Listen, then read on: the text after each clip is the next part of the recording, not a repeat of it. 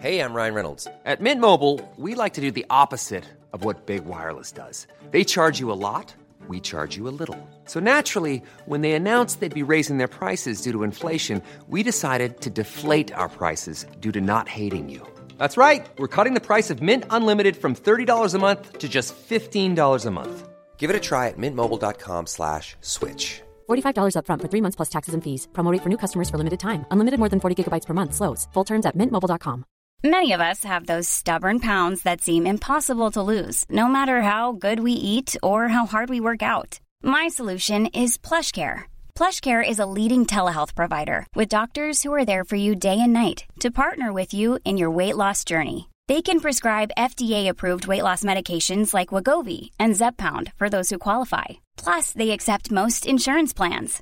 To get started, visit plushcare.com/weightloss. That's plushcare.com/weightloss.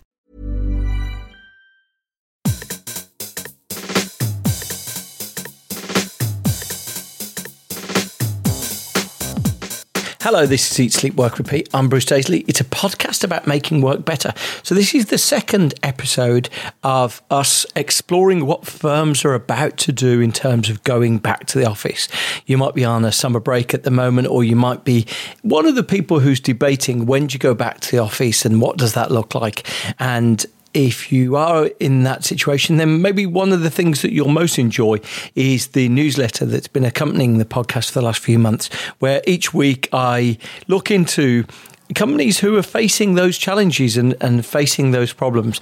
And today I'm going to be talking to some of them. So I've got the biggest collection of guests I've ever had. I'm talking to a wide range of people. And this episode accompanies the previous one where I chatted specifically to Dan Cullen-Shute, who is the boss of an agency called Creature. And he described how his company is thinking about going back on a energized Wednesday, Thursday. So I'm going to be talking to lots of other organizations. If you like this, and if this is a discussion that you're having in your workplace, then maybe you'd like to share this with your colleagues and use it to facilitate a discussion. And so both that and the newsletter that you can find at Eat, Sleep, Work, Repeat, I think will inform your decisions there. So now I'm going to talk to lots of different people in different sectors. To kick off, I called Beth Marie Norbury, who works for the defence contractor Babcock International. The part of Babcock that Beth Marie works in does all manner of secret and logistical things with the armed services.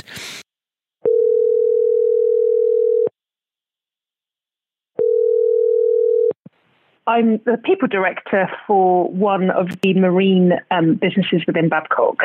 Babcock is ultimately a defence engineering services business, and we're in kind of four sectors that pretty much mirror what the Army, Navy and Air Force require, but also to more commercial clients, not just to the Ministry of Defence.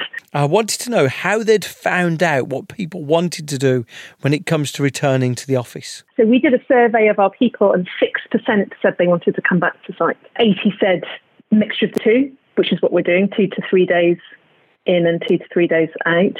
But 12% of people said they'd like to permanently work remotely, so never come back to the office. And we've said, well, that's not quite possible. We'd like to see your face sometimes, even if it's only once a month or something. So we've now got 3 working patterns. So I'm going to do, from an HR boring perspective, a variation to terms and conditions on the 1st of October. And you'll either be a site worker, a flex worker, or a remote worker. And we've got a kit list up, and you pick what you need to do that. Obviously, working in such a supplier sounds like it was probably traditional. What would someone like Beth Marie do to try to change that? So I've been in Babcock 2 years. I was at Dyson before, and I've mostly worked in consumer-facing businesses. This is the first time I've worked in a business that interfaces more into the public sector. So I inherited a traditional command and control, finance-led, paper-based culture. I think people at the heart of what we do was not top of the agenda. we didn't talk about employee experience or engaging people. And so I'd started a journey of trying to introduce things like flexible working and dropping dress codes so we didn't wear suits, we could wear what was appropriate for our diary. We'd started around doing things around leadership development and culture programs around trying to make moments that matter for people in the business so that they enjoy coming to work and they can have better work-life integration rather than, 9 to 5, turn up, do my fixed core hours. So I'd started to do some quite operational stuff like trialling removing core hours from the business, introducing flexibility slowly.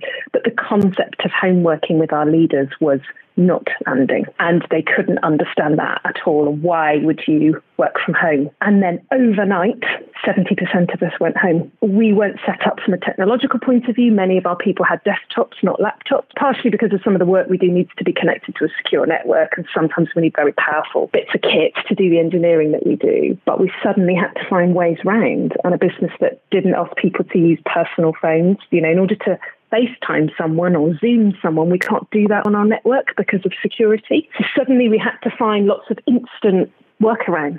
So we've taken it as an opportunity to accelerate our culture change. So rather than go, well, let's just cope, hunker down and see what we can do, we've gone, actually, how can we use this to accelerate the change we were trying to put in place anyway? And many of our people, now they've experienced flexible ways of working, are actually really seeing the benefits and saying, I didn't get what home working meant before, or I didn't get what work-life balance was until now I don't have to commute and I can see my kids or I can do my hobby and work. So we're trying to set up a project team in June to say, right, okay, let's make this a permanent change then. And our aim is to launch it at the end of September.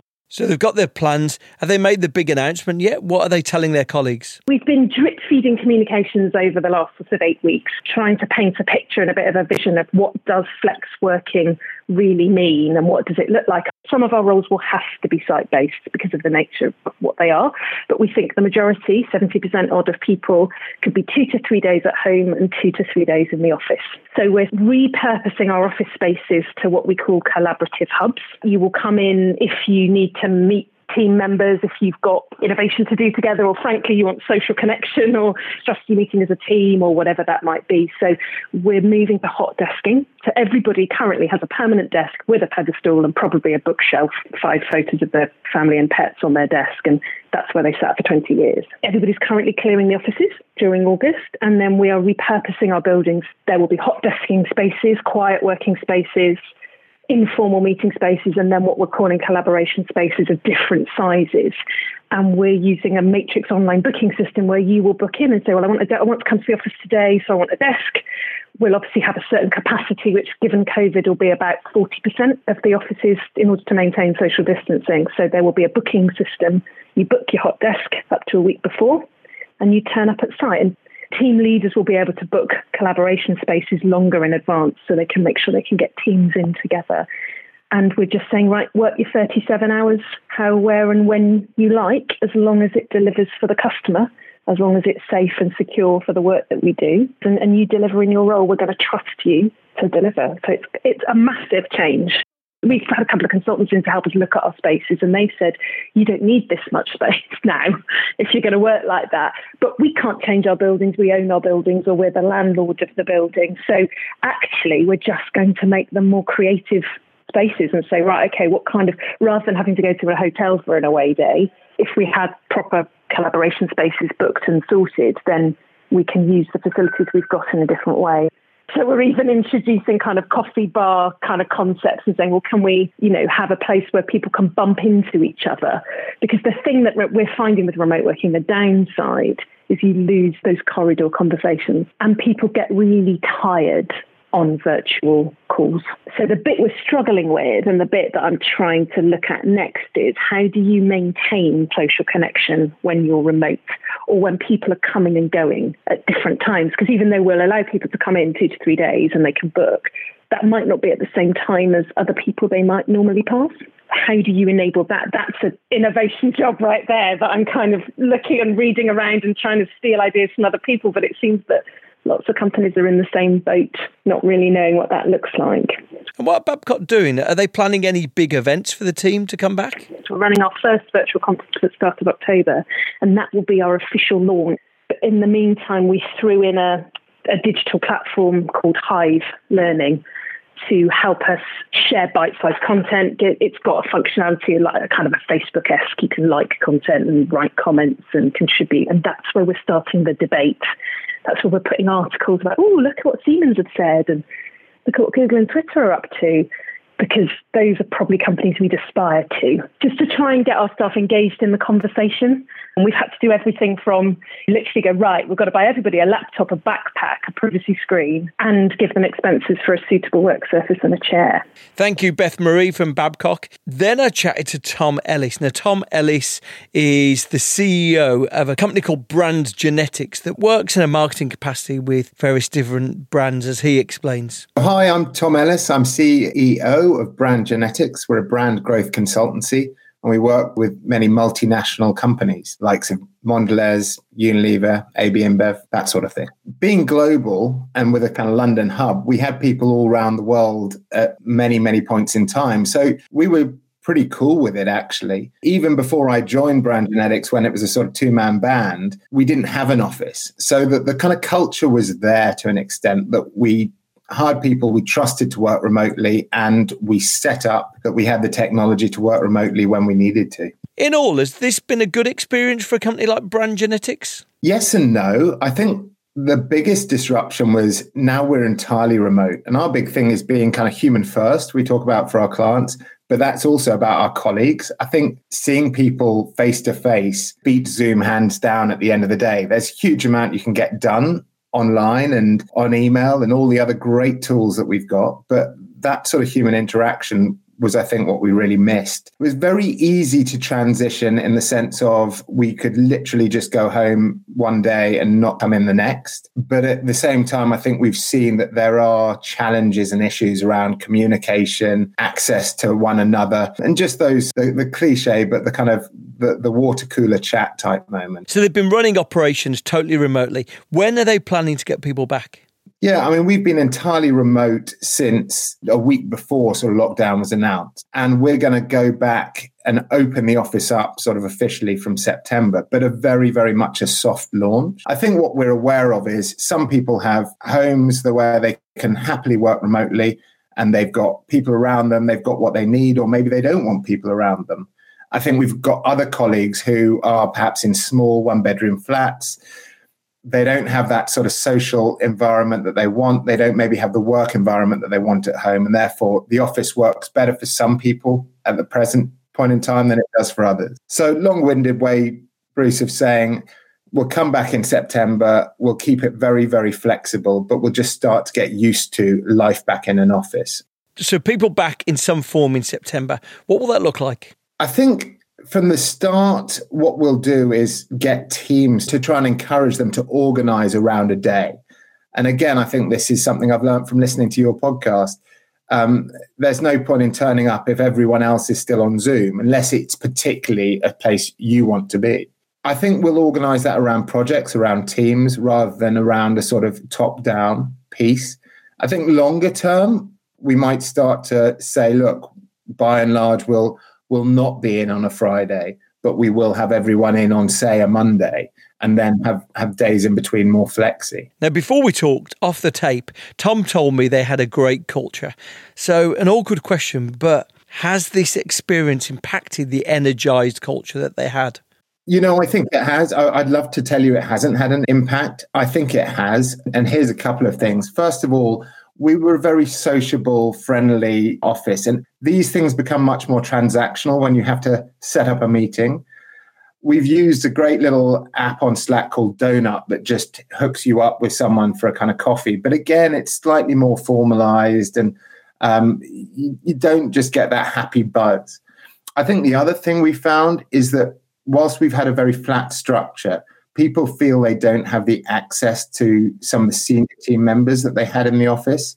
And so again, that just creates a sort of greater sense of them and us, a greater hierarchy. And those are the negatives. We've tried to manage that as best we can, but I wouldn't want to go on purely remotely for much longer than we have to. I'm grateful for this because Tom's the first person to be honest. There's less connection of people on different levels of hierarchy. So I guess the question is, how do they tackle that? Is that difficult? It's hugely difficult. And of course, your days are full of meetings as a senior manager as well. So when you actually have that chance to even kind of remotely walk around, it feels a bit funny. I've tried to do a few kind of calls in with some of the younger members of the team just to check in. But I think when you see the CEO ringing your phone, you think, oh, shit, what have I done wrong? And so I spend the first 2 minutes trying to reassure them that there's no problem. I'm just sort of calling for a chat. So I think it does change that whole dynamic, which is a shame, but kind of trying to figure out how to get around that has been hard. Are there any things that they've found as experiments or new norms that have worked? Over-communicate is a really big one. There's so much that you communicate. I mean, obviously there's the kind of the body language and everything, but I think there's so much you communicate in the way you act around people that they can see and they can hear in an office. When you are actually on a kind of call or something like that, you really have to push these messages and repeat them. And I had a little post-it note with 3 key messages for the first 3 months that I wanted to get across to the team that I repeated like a little mantra almost every meeting. So I became very sort of almost branded in my messaging, which I hope helped. The guys got together. We're lucky enough to work opposite a nice sort of Fitzroy Square. So the guys got together in London. I'm not in London, sadly, but with a few of them yesterday for a sort of picnic and a few drinks, which was really nice. And we've done pub quizzes and we've done cook together. Guys have been amazing in trying to organize and organizing social gatherings that I think have really helped keep that fun side of the business, that community side of the business going. But it's all a sort of it's all second best, I think. I don't think anyone would mind me saying that. It's never quite as good as in person. A couple of other things. What does Tom think recruitment looks like in this new world? We paused recruitment whilst we sort of sat things out. I mean, again, from a business perspective, we had an amazing start to the year, but we did see projects drop off dramatically. So we kind of cut things back on that front. And what we're seeing now is business seems to be coming back online, and that's brilliant from our perspective. And recruitment is now back on the agenda. I think it's very hard for me, and maybe this is old fashioned, to get my head around how we recruit people into our culture and embed them remotely. Again, I mean, you said, look, we're being quite pragmatic about it. We are, but I think that's probably the hardest thing. We've got a great team in place. How you bring in new people, especially young new people who are learning the skills and how they learn in a sort of really effective way, I think that's really tough. I mean, it's one thing if you bring in somebody who's been there, done that, that's then about a cultural mix and fit. But I think if you're learning the ropes as a consultant, it's a lot harder. Longer term, a company like Brand Genetics, have they thought about how they're going to run this? Rory Sutherland talks about people who do Tuesdays, Wednesdays and Thursdays. TWAT would be the acronym. Have they thought about something like that? I suppose the only thing is longer term, what this has shifted us to, which was, I popped on that LinkedIn piece, which is this idea of actually shifting to 3 days in and 2 days out. I think we would do Friday out by and large, but actually not just be a twat, as Rory Sutherland calls it, right? But allow the sort of maybe the Monday is a bit more of a collegiate day, and then allow a bit more flex over Tuesday, Wednesday, Thursday. But our feeling was just if you flip that, you get a kind of poor use of office space, frankly, if it's only being used 40% of the time rather than 60% of the time or 80% of the time. And secondly, that's a principle, not a rule. And so if somebody says, well, this week, you know what, I'm only going to come into the office 2 days a week, perfectly reasonable. But if you started from a 2 day a week principle and they went down to 1 day, then pretty soon you get, how many people are in the office across a week. And as you guys have said, look, the offices benefit from a network effect. So you need to kind of go in there and not just see your own team, but a few other people, I think. How much does Tom think this is a moment of total transformation? Here's a good cautionary note from him to end. I think one thing I would say, we do a lot of our stuff on psychology, is I wonder whether it's going to change as much as we think. And I wonder whether come 2021, 22, maybe when this is all hopefully a distant memory, whether office culture will look a lot closer to 2019 than we think about right now. Because human beings, we have a bias for the present. We think this is the end of history attribution, right? Which is change stops here. I think there's a lot of things that will shift, but it's an acceleration towards remote working trends that we've seen already, rather than a sudden abrupt shift in what office life is about. Thank you to Tom Ellis from Brand Genetics. Next up, I chatted to Richard, who works at a world-renowned pharmaceutical company. After we chatted, his firm said that they didn't want to be named in particular. My name's Richard. Where I work is we study adverse events after our product. So we look at any sort of side effects or whatever. We look at those. And then I work specifically developing and supporting the systems, looking at these adverse events, the safety database and associated systems. So that's what I do. Our organisation, our department is very broad. We have people in the US, India and the UK as well. So we work very internationally. One thing that's come up a bit is people who work in companies before have got the sort of social capital and the connections to cope. But what about the new people? You can maintain the existing connections, I think, quite okay. But it's the new people. I have no idea how they're gonna get friends, or from a maintenance perspective, I do have chats with people that strictly work during the course of my working day, as I would have done when I was in the office. So it I think, as I say, it will be difficult for the new people. I don't see how that's going to go easily. But yeah, they will figure it out, I guess. I don't know. I think working in an open plan office is not a lot of fun quite often. That part of it I won't miss. It's not that pleasant, actually, working in a big open plan office. There's nothing to miss with that in mind. Thank you to Richard from The Secret Place. Hey, I'm Ryan Reynolds. Recently, I asked Mint Mobile's legal team if big wireless companies are allowed to raise prices due to inflation. They said yes. And then when I asked if raising prices technically violates those onerous 2-year contracts, they said, "What the f*** are you talking about, you insane Hollywood ass?" So to recap, we're cutting the price of Mint Unlimited from $30 a month to just $15 a month. Give it a try at mintmobile.com/switch. $45 up front for 3 months plus taxes and fees. Promo rate for new customers for limited time. Unlimited more than 40 gigabytes per month. Slows full terms at mintmobile.com. Ever catch yourself eating the same flavorless dinner 3 days in a row? Dreaming of something better? Well, HelloFresh is your guilt-free dream come true, baby. It's me, Keke Palmer. Let's wake up those taste buds with hot, juicy pecan-crusted chicken or garlic butter shrimp scampi. Hello Fresh. Stop dreaming of all the delicious possibilities and dig in at HelloFresh.com. Let's get this dinner party started. Quality sleep is essential. That's why the Sleep Number Smart Bed is designed for your ever-evolving sleep needs. Need a bed that's firmer or softer on either side? Helps you sleep at a comfortable temperature? Sleep Number Smart Beds let you individualize your comfort, so you sleep better together. J.D. Power ranks Sleep Number number 1 in customer satisfaction with mattresses purchased in-store. And now, save 50% on the Sleep Number Limited Edition Smart Bed for a limited time. For J.D. Power 2023 award information, visit jdpower.com/awards. Only at a Sleep Number store or sleepnumber.com.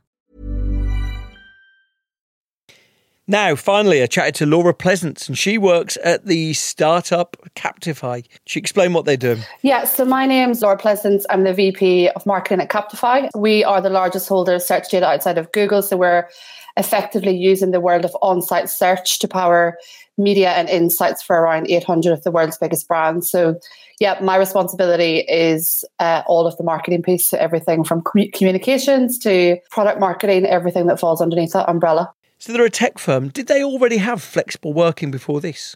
We are about 10 years old. And before that, I guess for the past year before lockdown, we had gone on a bit of a journey in terms of flexible working and started to introduce things like somewhat working from home, not really as a general policy. We had flexible working in that you could work in any of our offices around the world. But I definitely think that we weren't set up for a fully remote, transition. And actually quite surprised at how we've managed to really cope with it in lockdown. It's been actually really good and really productive. So we've kind of shocked ourselves a little bit. So what are the Captify plans?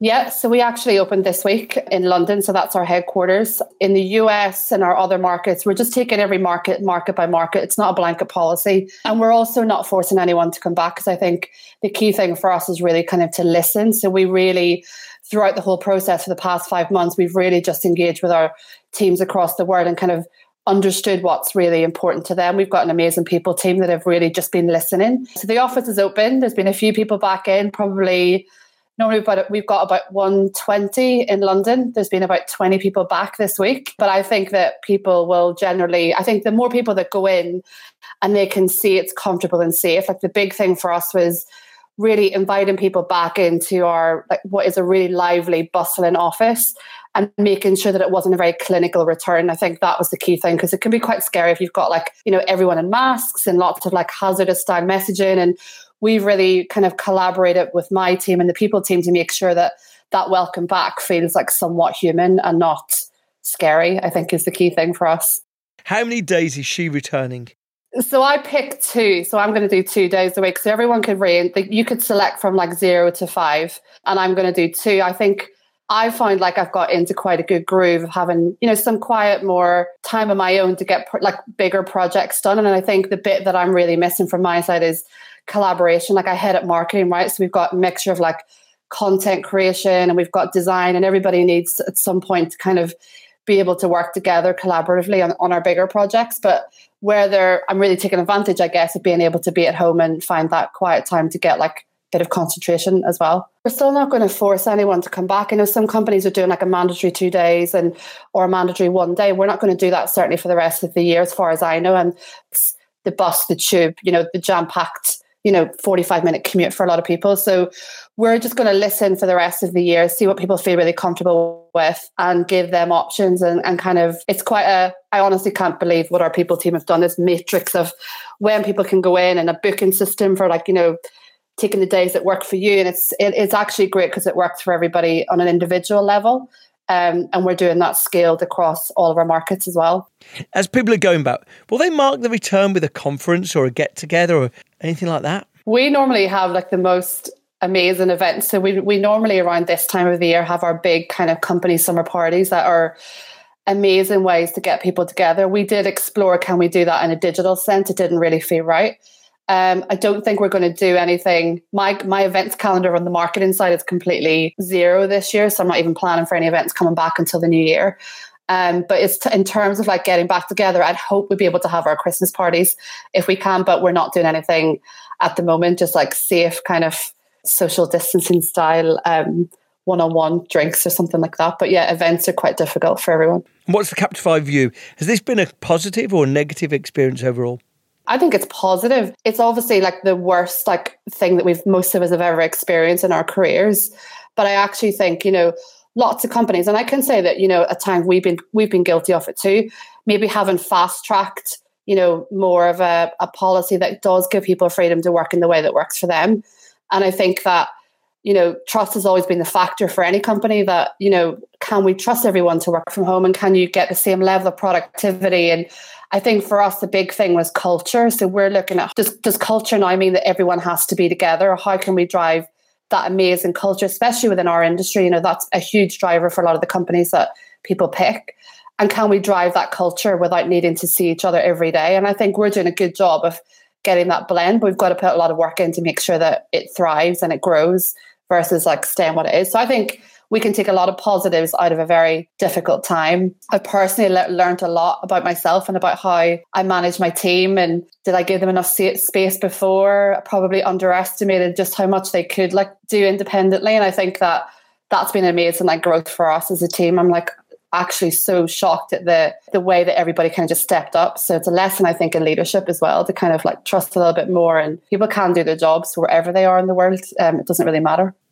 Any thoughts on how things have gone for team members, how they're going to measure performance? Yeah, I think the biggest thing that we've seen is like everyone's handled it in different ways. So from a performance point of view, I think we've got a pretty clear roadmap for the company. We know our goals and objectives. It's all very, transparent.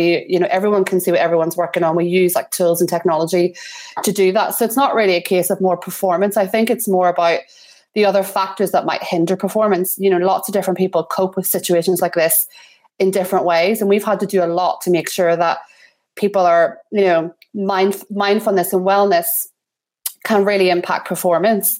And we invested quite heavily in we did a program quite early on of like mindfulness, breathing exercises, gratitude sessions, appreciation. We got experts in to help us with that, because for us, that was the worry that, we've got a very, very different working world and people really having to transition in lots of different living situations as well, especially capital cities. You've got, a range of people. I'm not from London, right? So I don't have family around me and I don't have someone that's able to kind of like drop off a care package if I needed it. And we had to really think about all the different living situations for people, and people are in lockdown or shared homes and renting rooms in a shared house. There's all these different kind of scenarios. We had lots of new babies as well born, and very difficult challenges for parents in lockdown too. So I think it's more about, can this environment, it's not conducive for a lot of people's mental health and well-being. So that was a key factor for us as well. I guess you really see the making of the company that you're working in this moment. I've come out the other side of it and I've been at Captify for 5 years. And I think what I've taken away is like the appreciation for the people that I work with. And I think the appreciation for my peers and the leadership team. And that's something that maybe you don't spend enough time thinking about. And I've seen my friends that maybe work at other companies that have maybe not handled it like we have. And I come out the other side going, we're actually, I work with like an amazing bunch of people. I think a lot of people have had time to reflect and appreciate and come out the other side of this, a little bit calmer about life and things as well. So I think that just changes our perspective as employees as well as leaders. That's an interesting point, that people will see which are the best companies in the way they're dealing with these situations.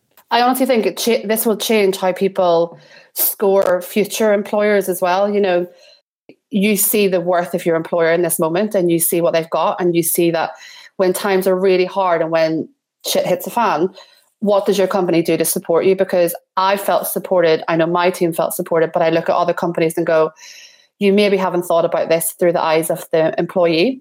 And I get that you want to drive revenue and you want to drive growth, and that's really important. But if you take care of people and that they feel safe, I think the biggest thing for us is like, we actually locked our office down a week before the government told us to, because we could see the fear starting to build in the teams, the confusion and the fear. We made a call and said, actually, let's just do this quickly and we can actually pivot to working from home, while we don't have the regulations saying that we have to. So we had a bit of a head start on it and kind of said, we were actually in a management offsite and just made that decision and went back to the office and closed it all down. So I know that everyone felt really safe in that moment. They were like, they're not forcing us to do anything. We feel like the company's making the right decision for us. So like safety, just not, physical safety, but like mental safety, I think is actually really important. Thank you so much for the 4 people in this episode. And then I also spoke to Dan Cullen-Shute in the previous episode. More than anything, I think everyone wants to understand right now what other people are doing. And so I wanted to do some exploration into that. In the next episode, I'm going to be chatting to an expert from PwC who does this facilitation and this studying with all manner of organisations. So there's more to come. I hope you found this beneficial. If you are interested, in the show notes, I mentioned that I did a survey a few weeks ago, and you can see some of the findings of that. I've given some quotes, some stats on that. 40% of people say that their firm is going back next year. So you might want to take a look in that if your firm is trying to work out what happens next. As ever, if you're interested in finding out more of how to fix your work and improve your working culture, best place is to go to the website Eat, Sleep, Work, Repeat and sign up for the newsletter. Thank you so much for listening. Really appreciate it. I've been Bruce Daisley. See you next time.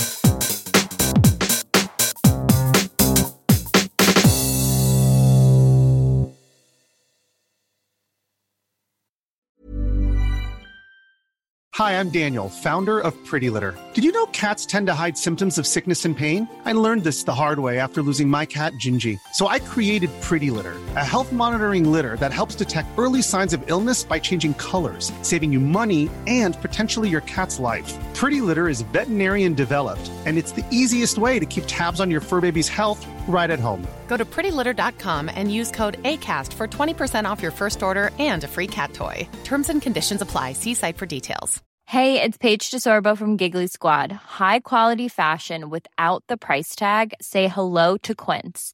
I'm snagging high-end essentials like cozy cashmere sweaters, sleek leather jackets, fine jewelry, and so much more. With Quince being 50 to 80% less than similar brands. And they partner with factories that prioritize safe, ethical, and responsible manufacturing. I love that. Luxury quality within reach. Go to quince.com/style to get free shipping and 365-day returns on your next order. Quince.com/style. Mom deserves the best, and there's no better place to shop for Mother's Day than Whole Foods Market. They're your destination for unbeatable savings, from premium gifts to show-stopping flowers and irresistible desserts. Start by saving 33% with Prime on all body care and candles. Then get a 15-stem bunch of tulips for just $9.99 each with Prime. Round out Mom's menu with festive rosé, irresistible berry chantilly cake, and more special treats. Come celebrate Mother's Day at Whole Foods Market.